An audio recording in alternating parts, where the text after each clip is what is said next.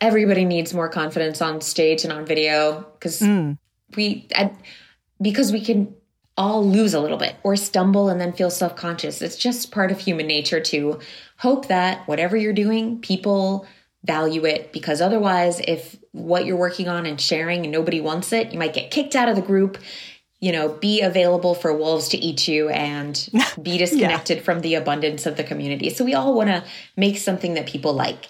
And when you're presenting something and you start to feel like, oh God, I just saw someone check their phone, well, they should be listening to my speech. They don't like it. Oh God. And you kind of clench, you're forgetting to take deep breaths. You're squeezing it out faster. Running out of air makes you feel more nervous. And the thing that can help your voice and your confidence and your delivery is to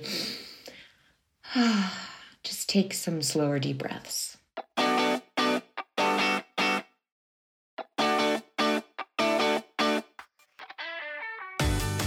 Welcome to Audio Branding, the hidden gem of marketing. I'm your host, Jody Krangle, and this podcast will discuss just how sound influences our behavior. I generally talk about this in the context of advertising and marketing, but there are other places this is important too. I really feel that it plays a much more important role in our lives than maybe we realize. So let's delve a little deeper. This is the first part of my interview with Emily Rose Giddings. My next guest is a self-taught musician who has toured the U.S. multiple times as the lead vocalist in the sparkly indie band Zigtibra. She's also a certified life coach who focuses on helping her clients find confidence and authenticity in marketing online.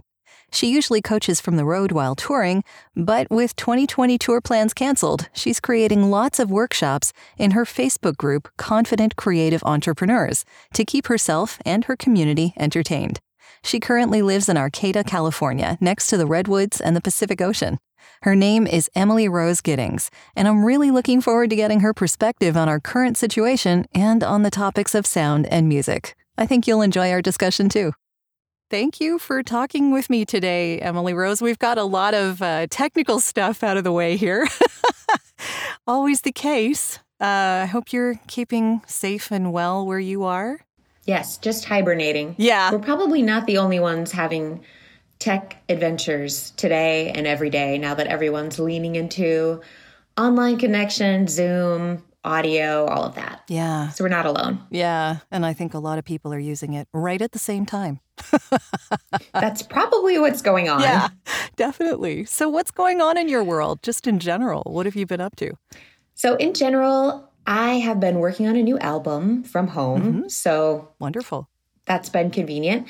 I do miss going out and playing shows, but last night I did my first live stream from the home studio scenario as a fundraiser for a local artist residency facility. Nice. So that was cool. Yeah. Just working on the new album. And I'm also a life coach, a confidence coach for video. So this has been a really fortunate time for me, kind of. Mm-hmm. Yeah, I can imagine. People definitely need that right now. I want to get a little into the background of how you got into music. What first inspired you to start performing and doing what you do? Well, I grew up in a pretty creative family. My dad's an artist. My mom is a knitter. My sister's a painter named Matisse. And I always loved music that way that probably lots of teenagers, you hear your song and it's your song. And it just describes every bit of your hormones racing through your body. And yeah. Right. And I loved it so much that I wanted to create something from everything that was inspiring me that was through my unique lens, and then be able to share it back out into the world and hopefully make something as such an homage to everything that had inspired me that other people would take and also love and help them have a new way to color their feelings or their world experience through the art that I was making. And I was too shy to do it for like my whole life. I was bad stage fright and no musical training. And I came to it later in life, I guess. Mm-hmm. I was in a dance troupe.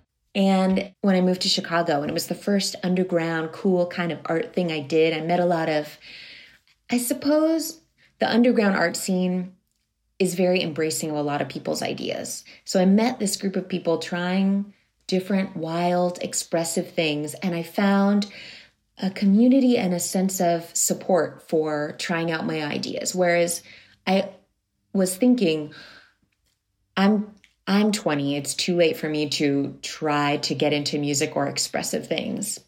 At 20? Wow, are you hard on yourself? Right? Everybody is. And it took me still a while after that to start to venture into it.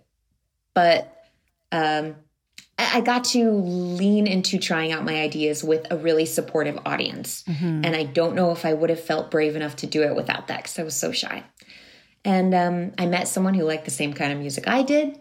They had some songs already written, and they had the wild idea that I ought to try drumming at it, which I didn't know how to drum, and I was terrible. But like I said, everyone was so supportive that it was fine. You know, they just rolled with it, and they were like, far out. She's just like drumming her own way. Cool. That's great. Yeah. Fast forward to now. Yeah, you just try what you want to try and see if it sticks. Yeah. And persevere. If you have enough passion for something and you can go through the sucking at it phase for long enough, you can get there.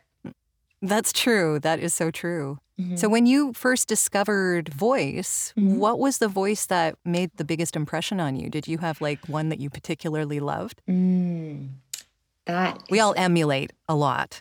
Right? Totally. When we start off, definitely, you know. Oh, yes. Ooh, I want to hear yours too.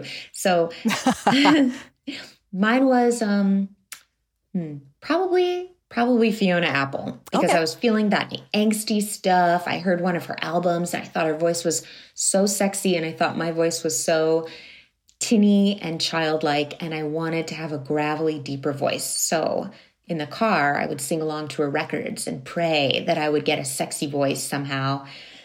And I loved how powerful it was. I liked that sometimes she dips into almost an androgynous or fearless graveliness that isn't that feminine, high, squeaky Britney Spears or 1920s feminine voice or 50s voice. There's something rooted and deep in it and emotional. Yeah. Yeah, I can see that. And that's a great artist to emulate. Wow. No, when I was a kid, it was Barbra Streisand. Oh, yes. Oh, yeah. Oh, yeah. She was like the number one. I had records. Wow. Hell yeah. Actual vinyl records before they were cool, before, you know, the hipsters picked them up, right? This is like way back when I was a kid. And Karen Carpenter, because I definitely grew up with her voice. Yeah. So kind of odd mix, but yeah, a lot of emotion, a lot of emotion. Yeah. And and just that smooth, velvety depth that I really, really admired.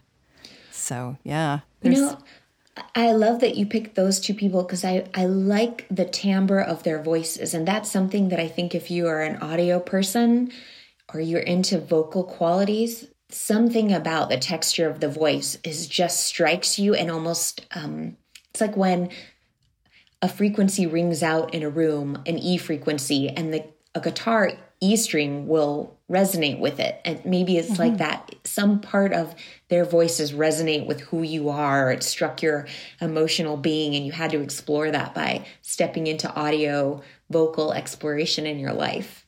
I don't know. Yeah, definitely. It's I think that there are frequencies that resonate differently with different people. And, you know, you found something in Fiona Apple that really resonated with you. And, with Barbra Streisand, I just found something in that resonated with me. And I don't think it necessarily has to be like our voice. I think it kind of colors what our voice becomes. Yeah. So you're not trying to necessarily be that person, and we may even try emulating them to start with, but we're not them. So, so you sort of make your own version of what the melding of you and them might sound like. Yeah. And I've talked with a lot of voice actors in animation, and part of the way that I've heard some of them come up with new characters is by melding impressions that aren't quite right with their own voices.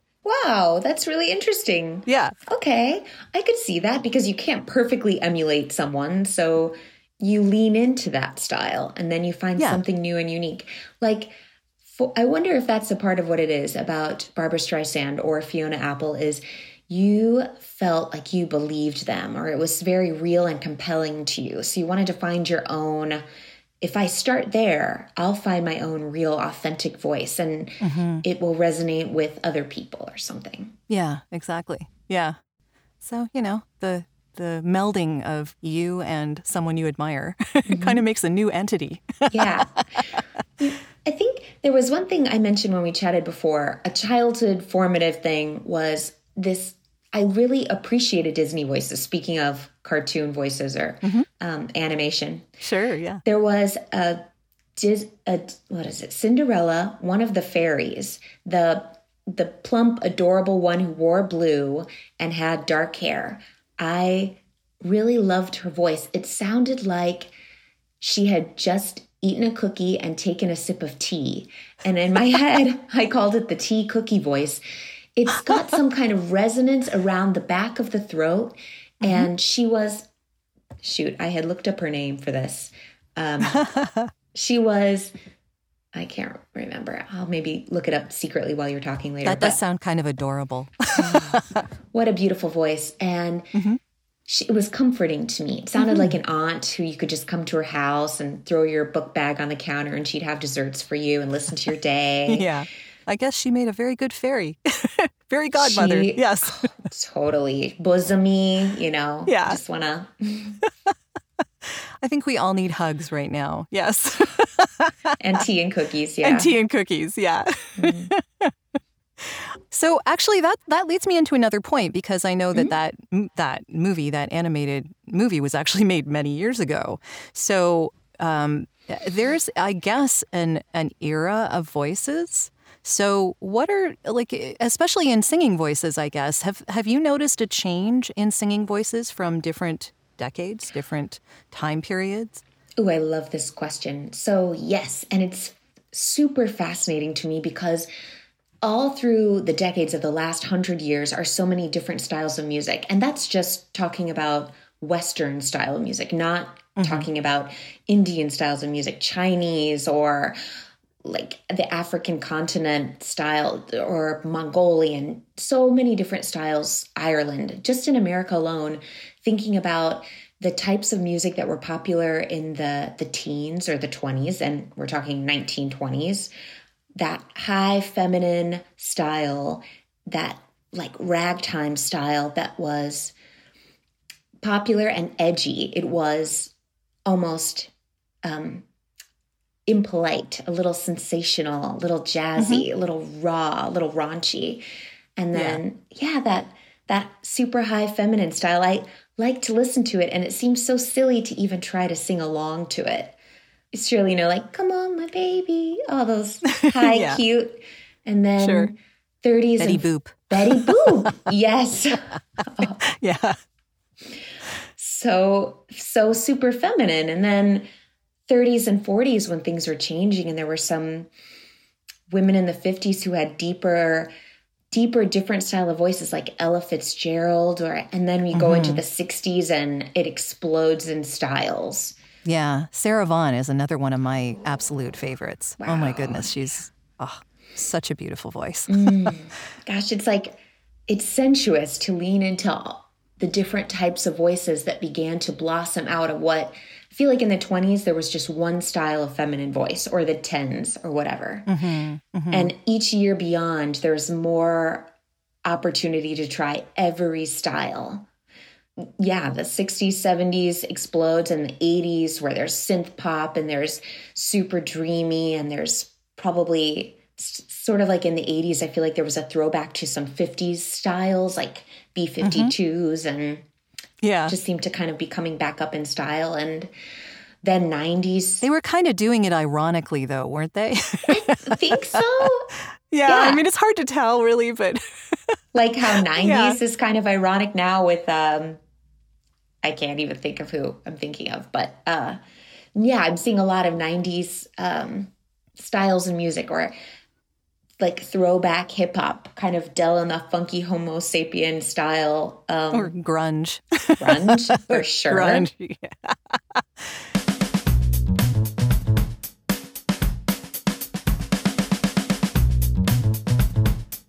Looking for ways to improve your company's or podcast's impact? You'd be surprised how powerful the use of an intentional audio branding strategy can be. Want to know more?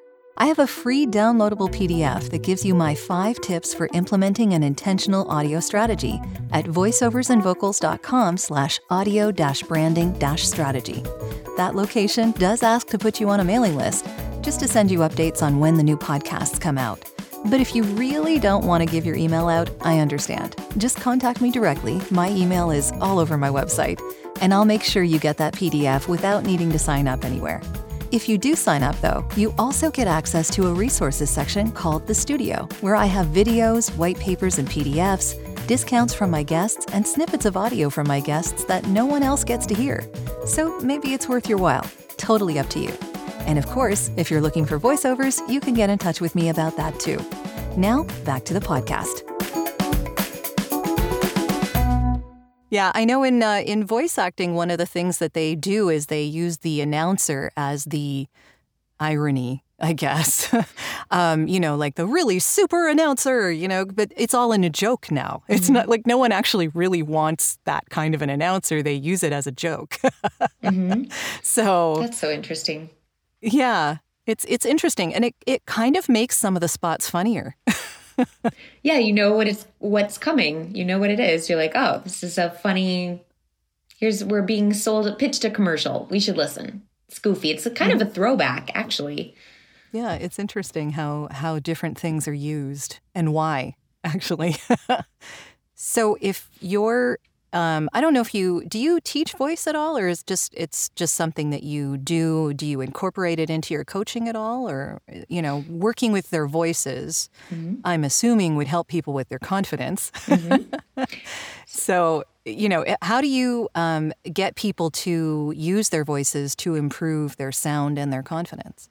I love this question. So some people, actually, you probably know this, that a lot of people you meet say, I could never do voice acting. I have a terrible voice. It's so small, thin. I run out of air. And I don't do vocal coaching for singing. But with clients who feel insecure about their voices, I remind them that before we go on video, a lot of people I work with are either going on stage or doing video to promote their consultancy, et cetera. Coming from a place of waking up, being in private time, having journal time, changing, brushing your teeth, and then talking, your voice isn't ready with an energy that is attractive or appealing. It is a little croaky. I sound like an old man in the morning unless I get a little talking going. Oh, yeah. We all sound like toads. Yeah, that happens. Morning voice is a very real thing. Yeah. You need to hydrate. Yes. That's what it is. Yeah. Straight to caffeine is not as effective as having some water, warming it up. So it's fun to give a client the empowering discovery that we can work on it and give it a richness that is surprising to some people. Drinking water, doing burbles with the lips so that people don't dry out and squeeze and fry the vocal cords to kind of warm it up before. Or I do straw phonation to get the vocal cords warmed up, lubricated, and it helps them be able to speak throughout the whole, whatever they're speaking. Talk the whole time they're on stage. Talk the whole time they're creating the video without getting squeaky or hoarse, and then self-conscious, which makes the voice squeeze up even more. Yeah. Talk about deep breathing, that kind of thing. Yeah. And I guess as far as public speaking is concerned, proper breath control and, actually in that context, learning to sing, even if you're not really a singer, might be helpful. Just whether or not you're good at it. Doesn't matter. It doesn't really matter. I mean, but breath control is a good thing for even public speaking. And the confidence, I'm thinking, would allow them to slow down enough that they could be more impactful to their audience. I guess it depends on what they're doing. Everybody needs more confidence on stage and on video because we can all lose a little bit or stumble and then feel self-conscious. It's just part of human nature to hope that whatever you're doing, people value it, because otherwise, if what you're working on and sharing and nobody wants it, you might get kicked out of the group.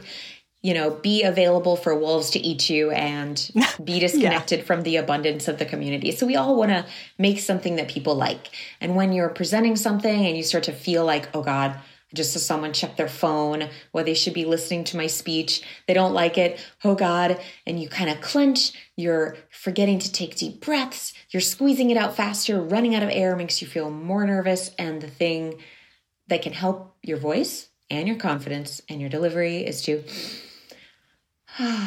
just take some slower, deep breaths. Yeah. Find your voice, find your confidence, be a little more rooted. Remember what you were going to say next. Yeah. Yeah. Connecting, I guess, is really the important part. So, yeah, you got to be very conscious in order to do that. Out of curiosity, do you have any case studies of you don't have to name names or anything, but someone who you worked with who was not so confident in the beginning and then ended up doing well? Everyone starts out saying the same things, pretty much. I'm super nervous about what to say on video or on stage. I don't know how to go out there. I don't know how to be. What am I supposed to do? And when I try to act like this thing I think I'm supposed to do, I'm focusing on the technical aspect, and it feels so uncomfortable to me. And as confident as I try to act, I'm nervous the whole time. I hate it. No one likes it. I can tell they're not watching, clicking off, walking away, talking during my set, all of that. And after working together, just doing this one thing, just having them show up to doing it over and over and over, they get better because they find a mental flow. Okay, I know I'm going to get on stage. I know the first thing I do is say this, or stage or video. And then I focus on my delivery and I do a great job. And instead of thinking about how am I coming across, does it look cool? Are they impressed? Thinking about doing a great job and connecting with the audience. If I'm just talking on this podcast and thinking about myself, it would be really disconnected and weird, but I get to look at your face. I get to think about you and what you experience. And it does come across as more interesting to people listening on the other end. So sure. Good delivery, getting good at it, and just doing more iterations of it gets easier. So when people think they can't, it's just because they haven't before. Got to show up to something a lot before you can say, I can do it. It's like stressing out about being bad at basketball. Well, yeah, you're just bad at basketball. And adults have a more difficult time than kids at showing up to something they're not already good at. Kids know they suck. And they're like, yeah, I just suck at this and I got to keep working on it. And they will let themselves be working on something for 4 years before they expect themselves to be better at a sport or a study. And adults can take a cue from that and come with, I just need to keep showing up to this with a little grace. I'm learning. I'm not going to be great at first. And every single time I show up to it, I'm going to learn one thing. One neuron is going to connect to another one. I'm going to be better next time. And the stress goes away just by showing up to it over and over.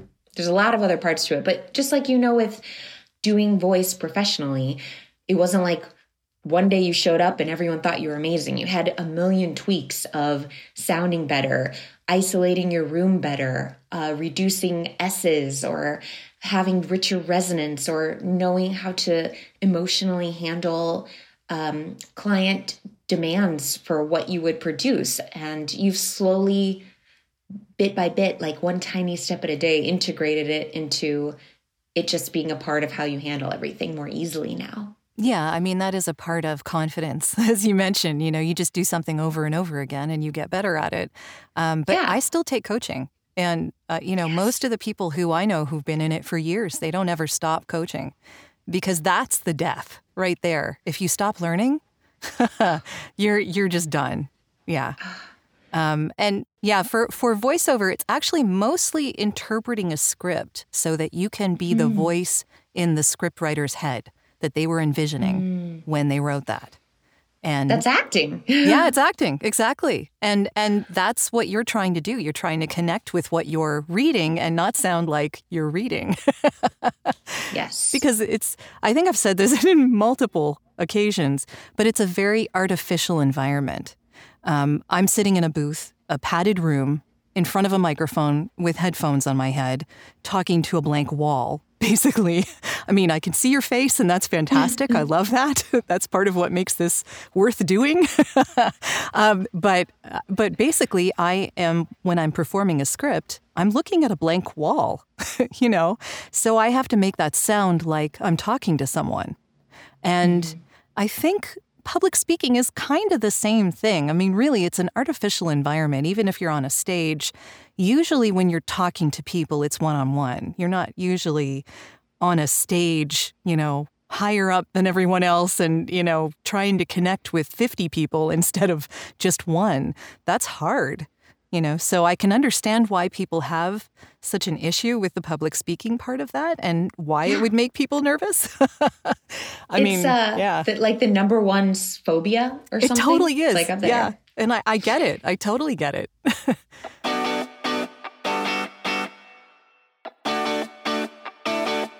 This has been part 1 of our interview. I hope you'll tune in next week for part 2. Well, that's the end of this episode. Thanks for listening. And if you like what you heard, why not tell a friend about this podcast? It's available on all the usual outlets. Until next time.